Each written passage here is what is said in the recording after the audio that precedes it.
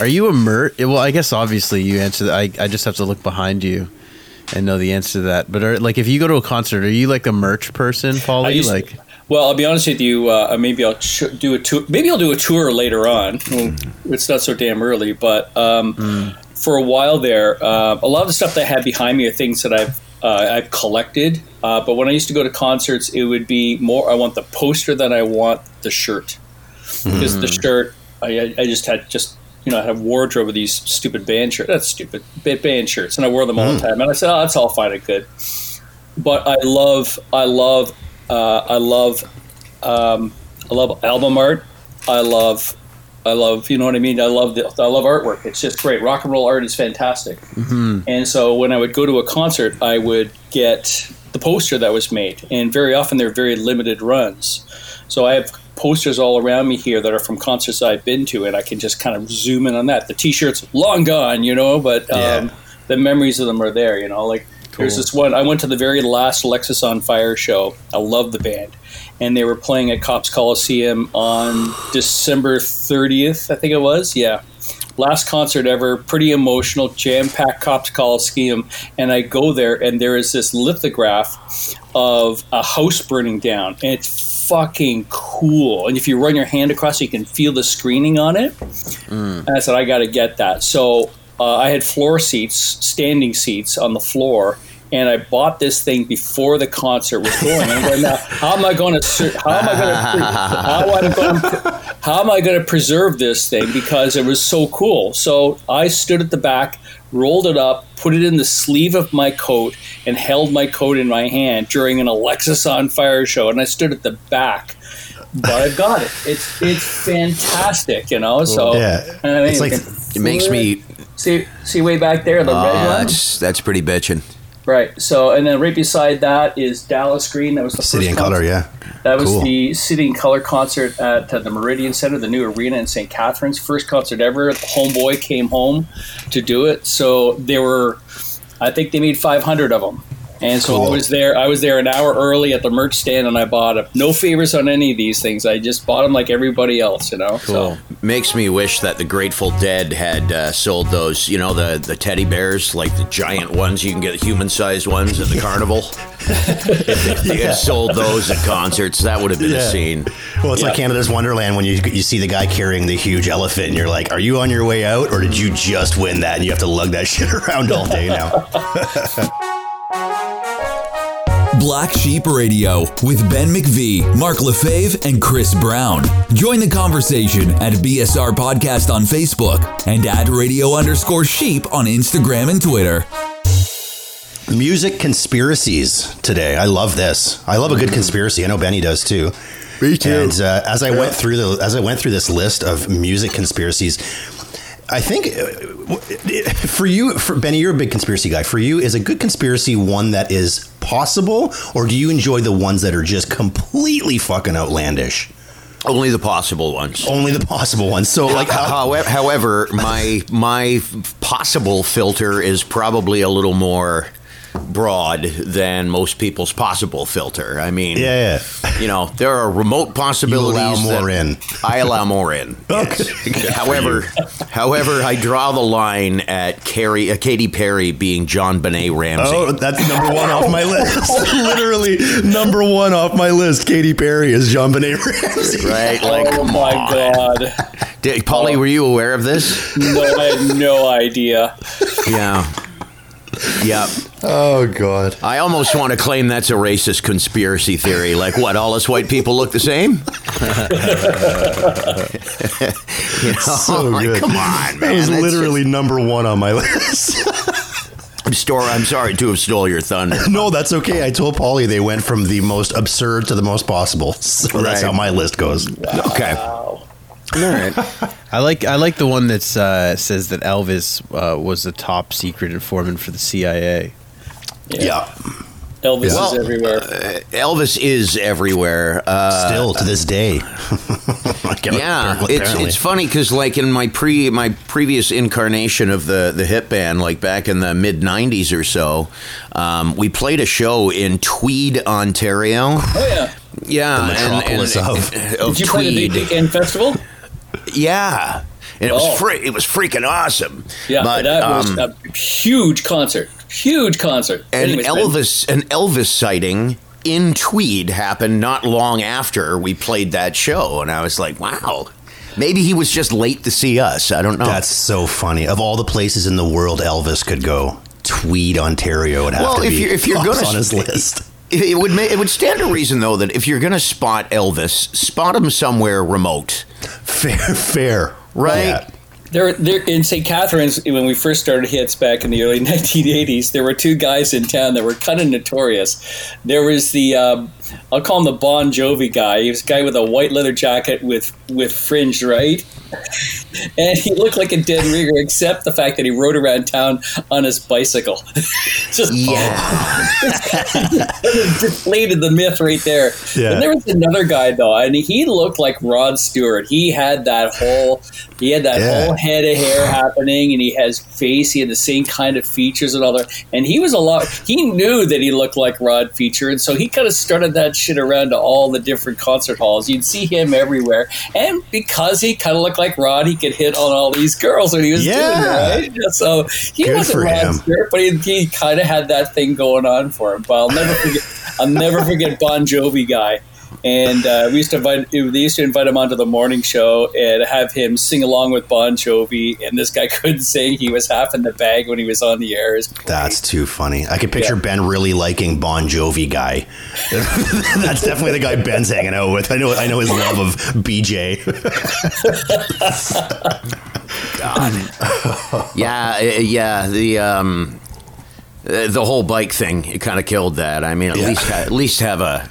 I won't even say a car. You better have a fancy car if you're going to try and pull off the Bon Jovi thing. The bike ain't going to do it. Chris, what have you found in your travels thus far? Do you mean as far as conspiracy theories are concerned? Yeah. So there's a lot of them, old and new. There's actually a lot more new ones than I had thought that there was going to be. Like when I think of conspiracy theories, so obviously the Elvis one that I was talking about, we were joking around. I don't think Elvis is still alive, but there's a lot of people that still think the guy's still alive, which is. I don't get that. Like, I mean, you can claim that about anyone. It's not even a creative. How old would Elvis be? What do you mean, 90? Because he was ancient. Yeah. There's. Go ahead. No. There's so there's the Elvis one. I was a really big proponent. I mean, a lot more so back in the day because I was really researching the Kurt Cobain death, and I don't know that you ever heard that he was actually murdered by Courtney Love and not actually killed. There was a couple of reasons for that. Have you heard of that one, Paulie? Yeah, I have. I do know about that one, and it got started because of the Courtney was in L.A. and after Kurt. So Courtney was in L.A. recording her new record, and Kurt at the time was supposed to be in rehab, but he escaped out, and they didn't know where he was. So Courtney hired a lawyer to go look for, not a lawyer, a private investigator to go look for this guy, and eventually tracked him down to Seattle. And of course, everything kind of played it. They found him dead in, that loft, like that room above the garage on his own property. And that very same investigator kind of turned it around and suspected that she may have hired somebody to kill him. And that's kind of where it started. But, we know the investigation, of course, came to an end, and that was not the case. But that's awful in a theory. The only thing I do remember, and I can't find it anywhere, is the fact that details of the scene where Cobain took his life, some people doubt that he could kill himself because I don't want to get into the grimy details, but if he had shot himself, it would have been a little messier than it was. Mm-hmm. And apparently not so much so. In other words, the idea is that there was a shooter in the room rather than Cobain taking his life.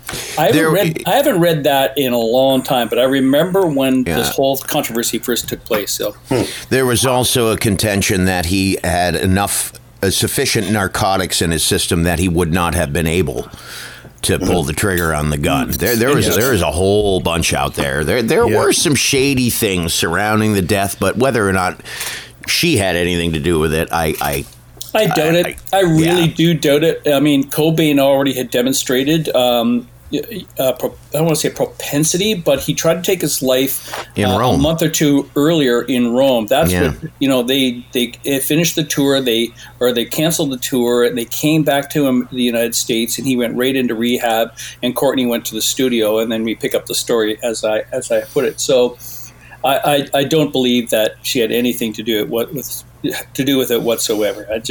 Somebody's messing with the details here, and you can't believe everything you read on the internet.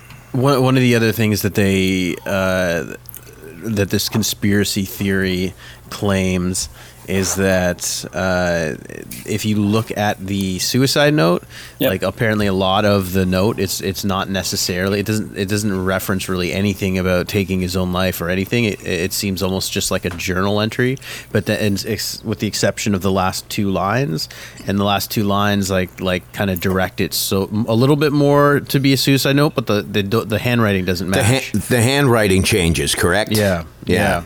Well, I've got a book. I have a book of his, a publication of his journals and stuff like that.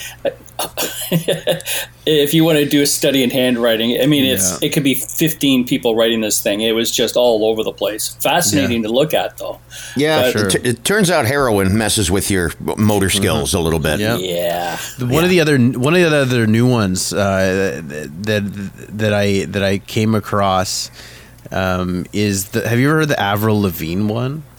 Yeah, I saw that one yesterday. Oh, yeah, I forgot about this. It's a good one. So for anybody that hasn't heard this one, there's a theory that Avril Lavigne is not who you see in the videos right now. So there's theories that Avril died at some point between 2002's Let Go album and 2004's Under My Skin album, and the record company, instead of giving up all of that money for touring, they hired a body double named. They even had a name for her.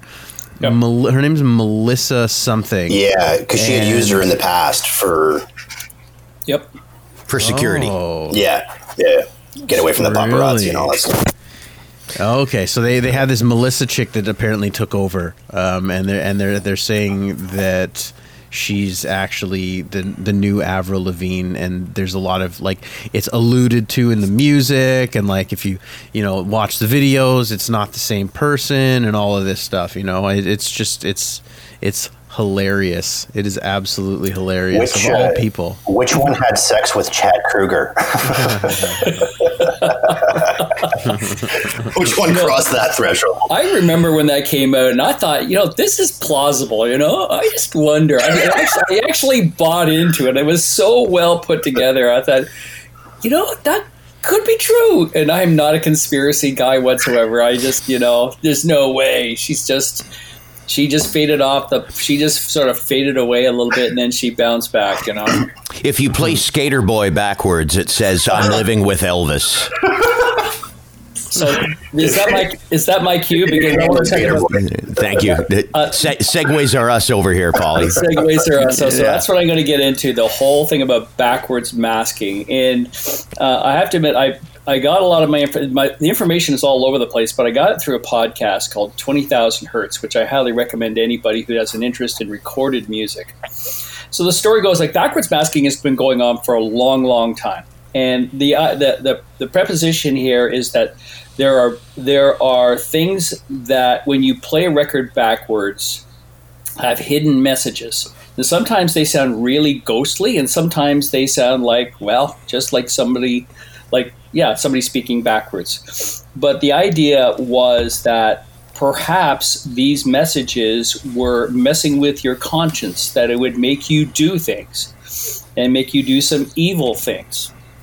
I do want to reference the first top 40 hit that had subliminal messaging or backwards masking in it was by a group called The Eligibles. corny as that sounds, late 1960s. They're the same guys that sang the theme song to Gilligan's Island. Oh my God! Yeah, and the song was called. Wait! I need to bank that for obscure trivia night. The eligibles. Got it. The song was called "Car Trouble," and I don't want to get into all the details, but they deliberately took a recording and they kind of flipped the tape when they mastered it and had this backwards, and you can hear the backwards garble going on in the record. So they deliberately had done it. So. Nobody really cared about all this stuff. And I mean, that to hear it, when the stuff would go by, you would hear, oh, that kind of sounds like messed up, garbly noise, right? But you don't really think too much of it. And you might even say that sounds like somebody speaking backwards. But back in the day when you had a turntable, you didn't dare spin it backwards. But some guys did do this. And this really became a controversy when, the Beatles came out. And there are a lot of examples of this whole thing, but the Beatles, I think the first example was the Beatles song called Rain. Okay, when the rain comes, they run and hide their heads. And at the very end of the song, there's a bunch of garble. When you play it backwards, it's actually the first line of the song, which has simply been played backwards. But then in 1968, out came the White Album by the Beatles and a song called Revolution No. 9, which, if you've heard it, is a really disturbing sounding song. For sure. It's marvelous. It's freaking brilliant as well, too. The Beatles so far ahead of their time. And at the end of the song, it says, "Turn me on, dead man. Turn me on, dead man. Turn me on, dead man." That's number 9 when he's saying number 9. Number 9. You spin that backwards, and that's what you get. So there's a radio DJ that got a phone call a year later from a college student. This college student came up with this theory that Paul McCartney was dead, and somebody was standing in. A phantom Paul McCartney was going in, playing as an imposter because of this whole thing. And then there was this whole theory about Paul McCartney is dead and all these little clues, including the backwards masking in the song, that he really didn't exist. It was a little crazy, but with the Beatles, everything hit like wildfire. Yeah, they had a name for that guy too. Wasn't it like Billy Shear or something like that? That's who they said was the new Paul McCartney. Well, funny enough, Billy Shears is the character in Sgt. Pepper's Lonely Hearts Club Band. Yeah. And that was a fake band that McCartney created, but that was part of the conspiracy theory. Mm-hmm. When you took a look at the album jacket, for instance, with the Beatles on the front cover, you have that mural of all those different figures from history and cultural history now standing around a casket. And the casket itself has a left-handed guitar in flowers on top of the casket.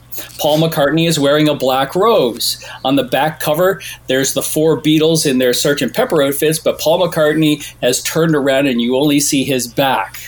When you take a look at the Abbey Road album cover, this is the big one. Yeah. You see the 4 Beatles going across this crosswalk. McCartney is out of step with the other 3 Beatles.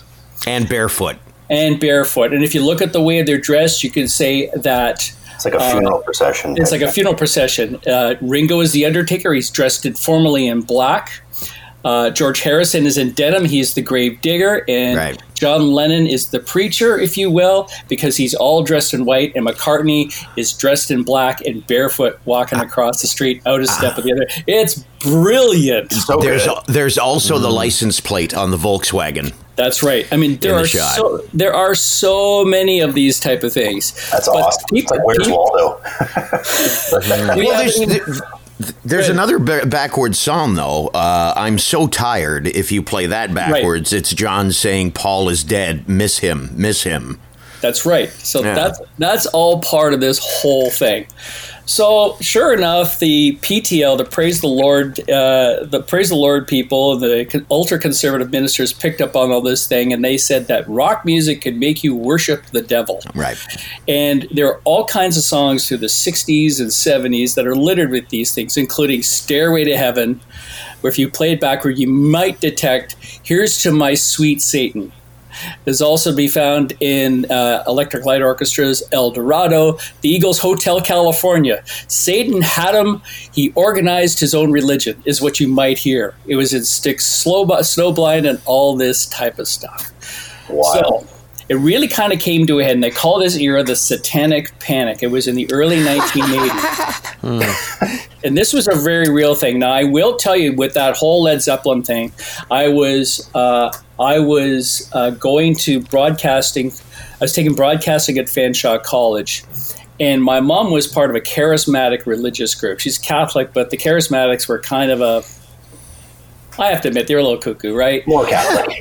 And my mom sat on my bed with my fiance and showed me this newspaper article about this backwards masking stuff, that the music had the devil in it. And she offered me $500 to pick another career. Now, at the time, that was money too. Now, the funny thing is, for Christmas, my mom used to buy me all these albums for Christmas. So what do you want for Christmas? So I'd give her a list of albums, and I would get them. They were great. In that group was Led Zeppelin 4 was Stairway to Heaven. All right. Now, on a more serious note here, this all kind of came to a head in the late 1980s when two kids committed suicide. One successfully, one died of complications years later, and it was alleged that they were listening to a Judas Priest song. And what's the name of this Priest song? I can't remember. It was actually a cover version of a song by Spooky Tooth, and it's kind of lame what's in there, but the heat was on. Now, because of this religious fervor and because everybody kind of piled onto this thing, it went to court, and they played it backwards for everybody in the courtroom, and the judge finally ruled with a 108-page ruling by the judge. They said that Judas Priest wasn't liable in the deaths of these two boys. There was no evidence of backwards masking. There was no scientific evidence that backwards masking could be perceived, and it would change your conduct whatsoever. And then it just went away. It ends up that backwards masking continues to be used, and it's a bit of a joke. In fact, more recently, there's backwards masking in a Lady Gaga song. And really? Yeah. It is, what is it? Lady Gaga, the song, it's Paparazzi. And if you play it back, you can kind of hear, "Evil save us, these stars above, we model on the arts of Lucifer." It is ludicrous, all this stuff. But when you hear it, nice. It's kind of there. Sometimes it's deliberate. Sometimes it's just coincidental. But go back to the judge's decision where they brought psychologists in and these people that said, can music change your behavior? Could it make you do stuff that involuntarily? And the answer is no. But there was a belief in the 1980s that Satan was in the music and could make you follow the devil and maybe even kill yourself. I know a lot of air guitar players who would beg to differ with that contention. It's funny how much how long that theory that the devil is in the music has lived on. Like, there's still, I mean, obviously maybe the science is bogus, but there's still a lot of people that to these days believe that music has this power, to control what you're doing. They always called rock and roll the devil's music, right? Yeah. Robert Johnson went down to the crossroads and he signed a deal with the devil, and the myths go on and on and on. The trichord that we talked about a couple of weeks ago with Black Sabbath, the devil's chord, all that kind of stuff. Well, it reminds me of, it was a few weeks ago we were talking about you being at a Marilyn Manson concert and everyone doing like the Heil Hitler because the guy on the stage was doing it. Yeah. So, I mean, that's not even subliminal. That is just like right out there and people are following it. So it's interesting if there was subliminal, would people just not knowingly, but still follow it? Music, it's that herd mentality, and that's what really that was at the Manson thing. It doesn't have to be music. It just can be just such a charismatic leader on stage, can make people do things that they normally, if they really thought of it, they shouldn't be doing that kind of shit, So there's a great scene in The Wall, the movie The Wall, where are there any queers in the house tonight? Get them up against the wall. Yeah. And it's frightening. And it's that whole Marilyn Manson Zig Heil type situation that Manson was merely imitating that. But the point was, when you watch, and as I watched this taking place in concerts, that this guy has this, he's charismatic and he has this incredible effect on us that he will make us do stuff. And sometimes when you want to belong or you're in the middle of the crowd, you might raise your arm to do this. And what am I doing? Yeah, really, what am I doing? But it's so intoxicating at times. Yeah, the mob mentality. The mob mentality. For good reasons and bad. You can be stuck in something too where it's a good thing and you get wrapped up in it, and that's awesome. But yeah, you can definitely get wrapped up in it. And as we're talking about conspiracy theories, this is one of the issues, is that, you kind of need this critical thinking about, kind of thinking things through. It's like, is this plausible? No, this is freaking stupid. And this sort of stuff is going on, of course, in the United States with the American election and all the hurdles they're putting in front of the verification of the election. All these theories that it was fake. I have a few. Oh, Barry, sorry, go ahead, buddy. Go ahead. I had a few that kind of jumped out at me. This one I never knew about, Paulie. You might be able to speak to it a little bit more because it's when I was a little younger, Benny, as well. That Michael Jackson and LaToya Jackson are the same person. To the point where she was asked about it, and she said, I've always been a big supporter of Michael's career. We've always been there for each other, but we are definitely not each other, which I think is such a good line. It all stemmed from all the plastic surgery, and I guess Michael started looking more and more like LaToya. The other one is that Stevie Wonder, I'm sure you guys have heard that Stevie Wonder isn't blind. That happened with McCartney or something. It was a sing-along to Hey Jude or something. Well, there's a sports writer, and he's a noted Stevie truther. He points out the stuff like the visual imagery in Stevie Wonder's songs, his preference for sitting courtside at NBA games, which I think is fucking awesome, his reputation as a childhood prankster, which I think once you're in your 50s, you've taken that childhood prank to a new level.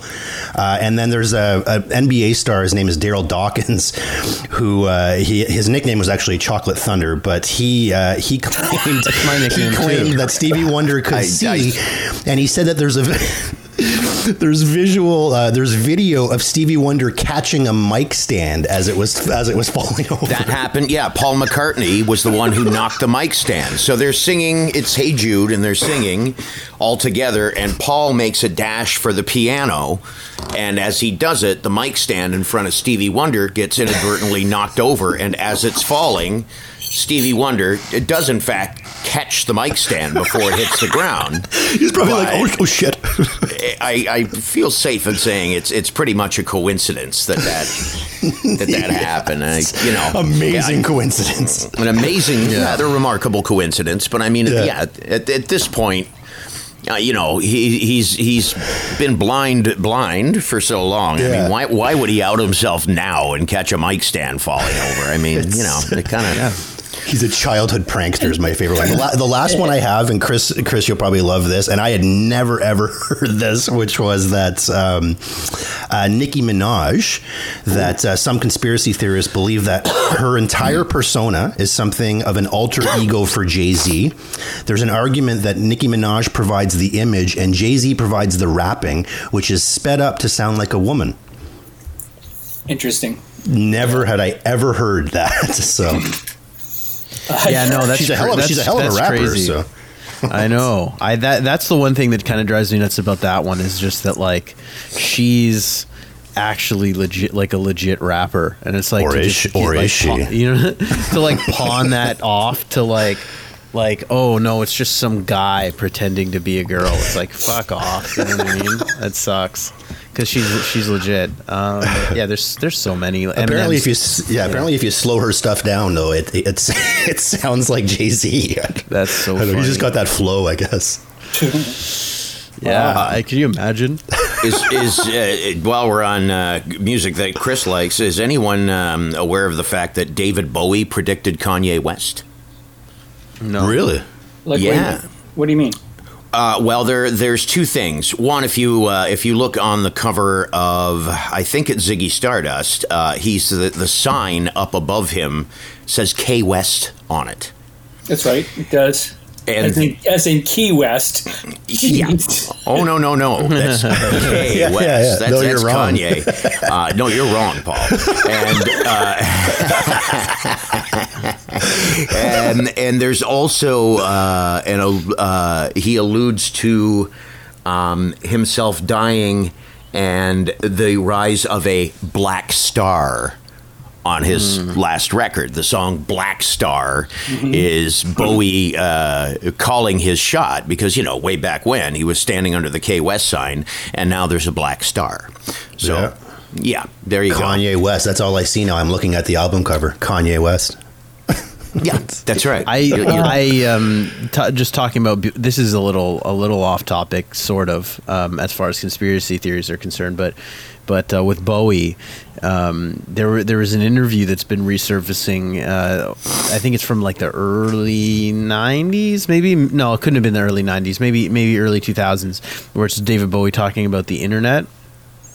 Okay. And he's talking about how that the internet is, it was back when everyone was just believing that like the internet is just a tool for information and like a method for communication and all of that stuff. And David Bowie's like, his whole claim at this time, way before anyone was really talking about it, was that like the internet gives all of us the capacity to be able to live in our own realities, essentially not so much a digital reality, but like the fact that we can expose ourselves to a separate set of facts. And like, if you travel down one route, it's like the Fox News versus CNN thing. He essentially predicted. He's not wrong. He's not wrong. Yeah, no, he's not wrong. No, he's not wrong at all. And that's what's so cool about it. It's not a conspiracy. It was just an interesting thing that I came across on the internet. I'll send it to you guys. And he's talking about like, how it's the biggest, like the internet, before anybody was thinking about it, he was saying that like the internet is like this big sociological experiment that people don't really understand how much it's going to change. And he's like, it's going to change music distribution. It's going to change that, but it's also going to change like, he's like, I think he tuned up the conversation by saying like back in like the 50s, there was an established set of facts that we all kind of just agreed that were true, but then slowly in the 60s and 70s, like they started to divert, and now with the internet, it's like an unlimited amount of contextualizations for the same set of facts, and it's going to divide us or bring us together. He's so ahead of his time. Yeah. That guy. Good Lord. It's insane. And he ends it by saying, "Talk about life on Mars, man." It's like we're living it. It's classic. I love. I'll send it to you guys. I love this too. We probably all remember Dave Grohl from a couple years ago when he was on that throne because he had the broken leg. There was lots of conspiracy that he actually didn't break his leg and that it was all just a big thing. And I love this because this is so Dave Grohl, and this is just, I think this is how you squash a conspiracy theory. When he was asked about it, he said, "I think it's fucking rad.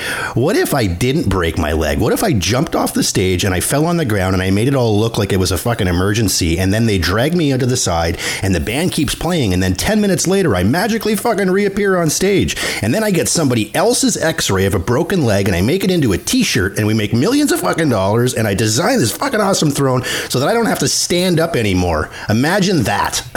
I just love that. That's how you squash a conspiracy theory. Like, he broke his leg. Yeah, it's like Stevie Wonder being blind. Like, why would you go to all that trouble? When, exactly. I have to admit, when I saw the Throne tour, the Throne concert tour, and Dave on it, it was pretty amazing to watch him do this with his sitting on a throne with his leg stuck out on a leg rest. Yeah. But what was the funniest thing is before the concert started, in the merch tent, they were selling the Foo Fighters T-shirts, and it was an X-ray of David Grohl's leg and the break in the leg. I said, "Holy!" Not a Foo Fighters logo or the latest album cover emblazoned here or some T-shirt with all the cities that they. No, it was the image of his X-ray of his broken leg. That's freaking awesome. Funny as can be. I love him. I like the idea of combining conspiracy theories. Okay. So when Elvis was in the CIA, he was the operative that killed Bob Marley. Oh, Jesus.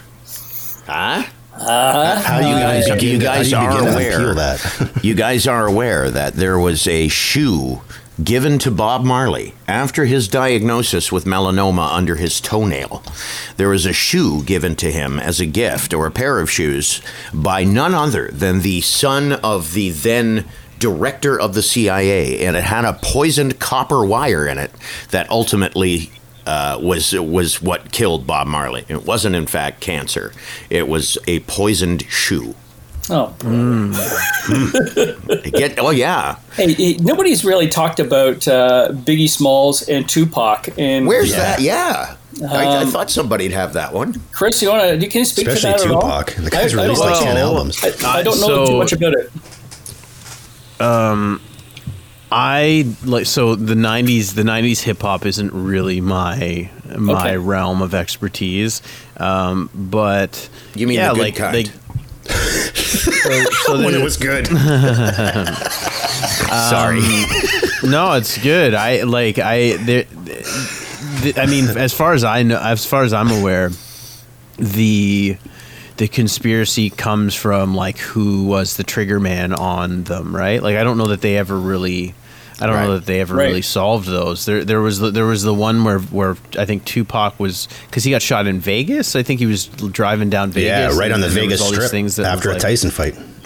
Yeah, on the strip, and he had a vest on, or I don't know. I'm not super familiar with it, to be honest. What I remember is you had these people are saying Diddy was behind it. There was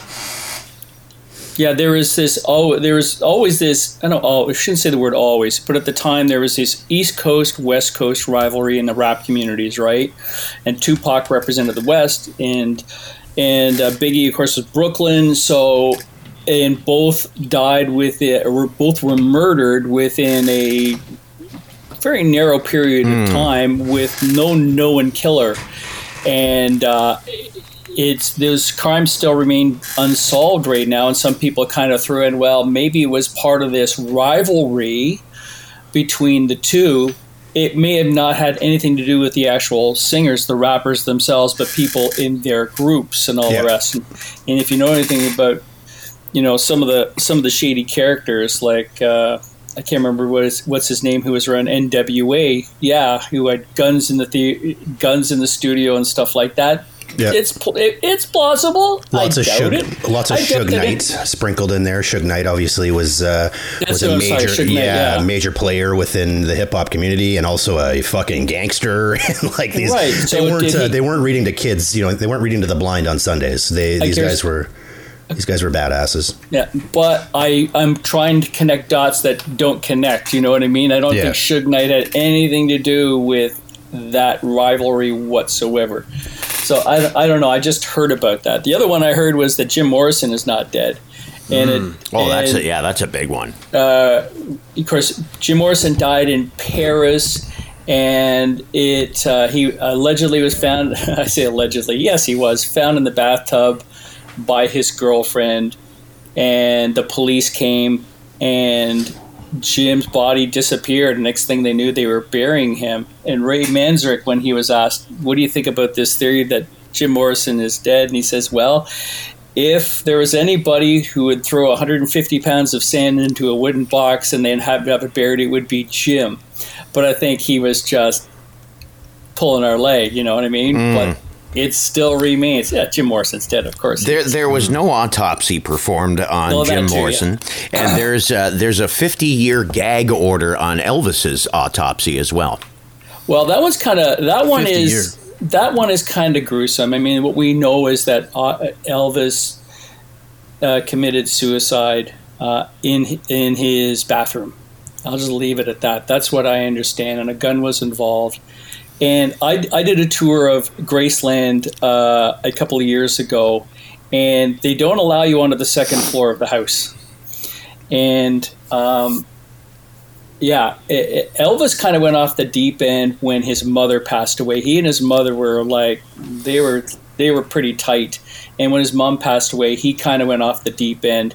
He and Priscilla locked themselves or Elvis locked them both into his bedroom for as much as 6 weeks, and only the staff of the house would bring up and leave meals on a tray in front of the door. Apparently, Elvis left the window open at the coldest time of the year, and Priscilla froze her butt off during the night. Like he went off the deep end and that type of stuff. And of course, we know his addiction to pills and stuff like that, and it just kind of escalated. It's really a sad story in the end. I mean, we make a lot of fun about the whole thing, but it's a really sad. But when you go to Graceland, you can't go to that floor. You can't see the living quarters where Elvis was because of that, the dark side of what had taken place. But, you know what I find interesting about today is we're talking, I mean, a lot of these end up resulting in, you know, I mean, some sort of suicide or something like that. And you've got these men and women that just seem to have the world in the palm of their hands that take their life for whatever reason it is, drugs or whatever it is.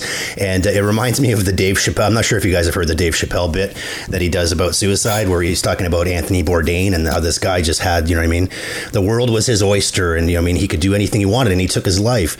Yet Dave Chappelle has this fucking friend that's like 50 years old and still works at Foot Locker, and that guy won't take his life. And it's just, he just finds it amazing that, I mean, somebody can have so much and take their life, and then somebody can have such a shitty draw, and no, they keep going every day. So. There are a couple of deaths, a death and a suicide that are wrongly reported. Apparently, Michael Hutchence did not die of autoerotic asphyxiation. He did not? No, that whole thing started as a result of a comment made by his then girlfriend. Her name escapes me. But anyway, that she said, you know, they did have some pretty weird, sexy things that they did. And that, amongst them, that was one of them. And so it was taken that Michael Hutchence was actually doing that when he died. He did not. He was on a massive drug bender, and he hanged himself. He did, but it had nothing to do with autoerotic asphyxiation. And Mama Cass did not choke on a ham sandwich. She didn't.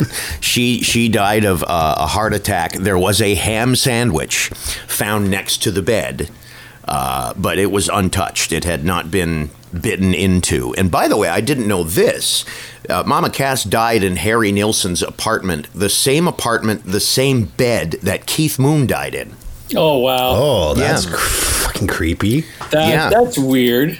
Yeah, I didn't know that until I did a little homework for this thing. I was unaware of that one. And the only other one that I have, the ridiculous one, is that Supertramp predicted 9/11. Has anyone seen this one? No. Okay, so hold up the cover of Breakfast in America, which is the iconic cover with the waitress and the orange juice and the New York skyline in the background, right? Well, if you turn it around, the orange juice looks like flames bursting out of the World Trade Center. And if you cover up the bottom, if you take there's a way you can manipulate the album if you're looking at it in a mirror, that the P and the two upward sticks in the M look like 9/11.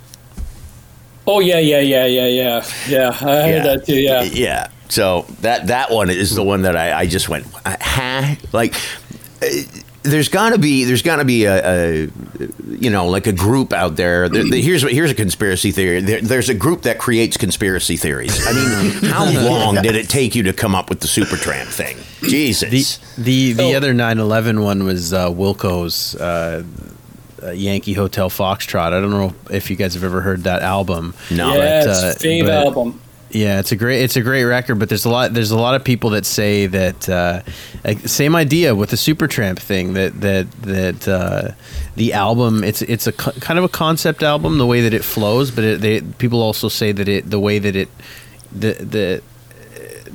it tells its story, it's actually built around the arc that America felt through 9/11, but it happened just a touch before it actually happened. You could go through the song by song, and I'm going to. That's fascinating. With the exception of heavy metal drummer heavy metal drummer is just in there, and you're like, oh, that has nothing to do with the theme at all. But then it just continues on to like, yeah, it's pretty interesting. I do the best. Who of you has not seen Spinal Tap? I've seen it.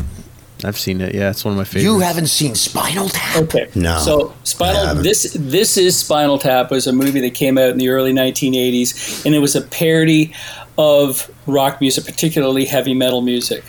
And it was so clever, it almost seemed like a real documentary. It's so clever in the way they do it. And part of it, there was a conspiracy theory about all the drummers that had gone missing. The first drummer in Spinal Tap was John Stumpy Pepes, who apparently died in 1969 of a bizarre gardening accident. Then there was Eric Child. He died in 1974. He choked to death on somebody else's vomit. Yep.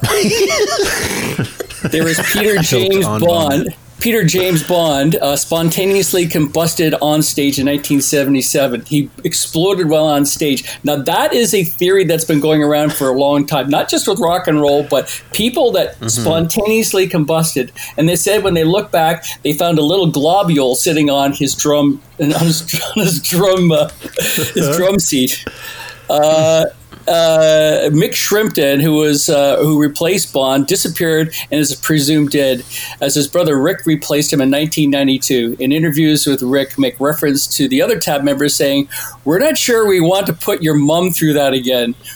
I can't find the cause of death stated anywhere." It goes on and on. So Spinal, you have to watch it. You just giggle your ass off, you know. Yep. Spinal Tap is responsible for some of the greatest character names, like the drummers, and Paul Schaefer's turn as Artie Fufkin. Artie Fufkin, Polymer Records, is friggin' genius. It's absolute genius. What they did is that they drew upon all the great road stories from all these bands in the 1970s, and they compiled them into one. And like all the Michael McKean, what's his name? His name just flew out of my head. Or Christopher Guest movies. Like Best in Show and Waiting for Guffman, they're entirely improvised. They go into each of these scenes, they have a framework of a sketch, and they make it up. They make it all up, and it is brilliant when it comes to comedy. You know? All right, that's my homework. I got to watch Spinal Tap. You have to watch Spinal Tap. This is Spinal Tap, and it's one of those things you kind of go back and you pick up little things. Yeah, Harry Shearer. Harry Shearer's in that, is he not? Yeah. Harry Shearer plays Nigel Tufnell. Nigel Tufnell.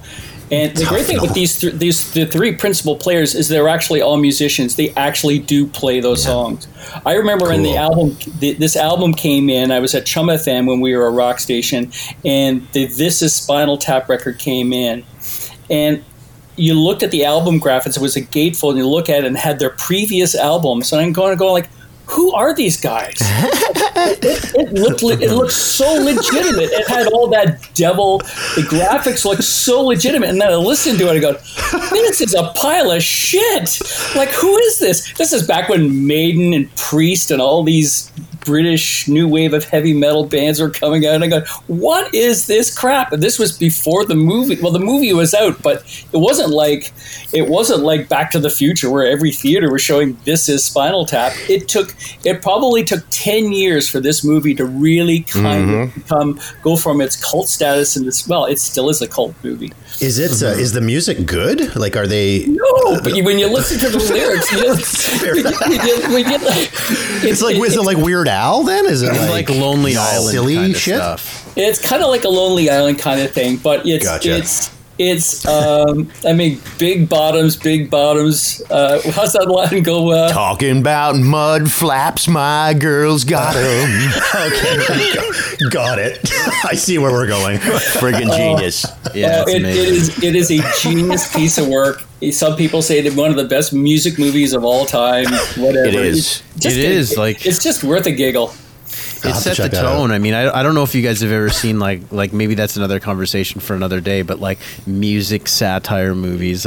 Pop Star comes to mind as one of those ones by the Lonely Island guys. It's really good, but yeah, Spinal Tap really set the tone. I remember watching that as a kid and just being like, I didn't know if they were a real band or not. I couldn't really tell. And that's the magic of it. It was still entertaining. So well. Yeah, you know, it's brilliant. Nigel Tufnell sitting down at the piano and he's being interviewed. It's part of what's called a rockumentary, and he's being interviewed, and he says, "Oh, that's kind of lovely. What do you call it?" He says, "Well, it's kind of like a mix of Mach. I give it away. Mozart and Bach. I call it Mach." And he says, what do you call that? What do you call that piece? He says, "I call it Lick My Love Pump." And he's playing the chords. It's kind of sad, you know. And then there's the famous scene, of course, where he shows him all his guitars and the amplifier that goes to 11, and that is the most classic scene. There's too many good things with this movie. I'm going to watch it today. I have to watch it. Mark, you have to watch this. That's on my list. It's friggin' genius. Before next Thursday, I'm watching it. Smell the glove. Yeah, and then we can just spend all of next week just reciting lines from the movie. Well, you will, and you'll start talking with an English accent, and you'll annoy everybody around you when you do it. It happens. It's so infectious. It goes to 11. It goes to 11. The holy trinity for me growing up was this is Spinal Tap, Monty Python and the Holy Grail. Yeah, that's a great one. And Spaceballs. Spaceballs good too. Movies. Yeah, they're all great. Very dry comedy to be watching as an 11 and 12-year-old, but no kidding. Yeah, for sure. All right, guys. Sorry, just before, I wanted to touch on something, because the idea to talk about conspiracy theories actually came to me when I've been reading this book called it's by this guy named Tom O'Neill, and it's about like the Charles Manson. The Manson family murders, and about how, like, you know, the accepted explanation as to why those murders happened, where it's like the helter-skelter motive is like completely bogus, and it goes through the like all of the case files and stuff, and shows you that, like, you know, it wasn't exactly how everybody generally accepted it to be. But yeah, one of the things was this guy, one of the witnesses. This guy Terry Melcher is actually a record producer, and he produced a bunch of like big albums, Paul Revere, and he was like and the Byrds and stuff like that, and he was implicated in like this cover up to make it seem as if Charles Manson just was lost his mind or whatever, and it was really interesting. So I was curious, but it's actually like, you know, legit. There's a lot. He's gone back. This Terry Melcher guy went back and forth on like what he was saying and all that stuff. So I was just curious to see how much validity there is to some of these conspiracy theories, and it's just really funny that you know, I don't know that there's it's either movies or, you know, with the Bruce Lee, or, you know, there's conspiracy theories everywhere. It's really funny to see hear the music ones too, you know. I like that you wrapped up with Manson, because we were just talking about reciting lines from TV or from movies, and I've just started watching Schitt's Creek. Guys, my computer's about to die. I better close out here. Okay. Seriously, I don't know why. The plug must have come out of my charger. Cool. Chris, if you want to kill, I'm sorry. I just got the warning, and it will die. I'll see you Tuesday. Right, see you guys. See you next Tuesday. Okay. Thanks for listening to Black Sheep Radio with Ben McVee, Mark Lefebvre, and Chris Brown. Join the conversation at BSR Podcast on Facebook and at radio_sheep on Instagram and Twitter.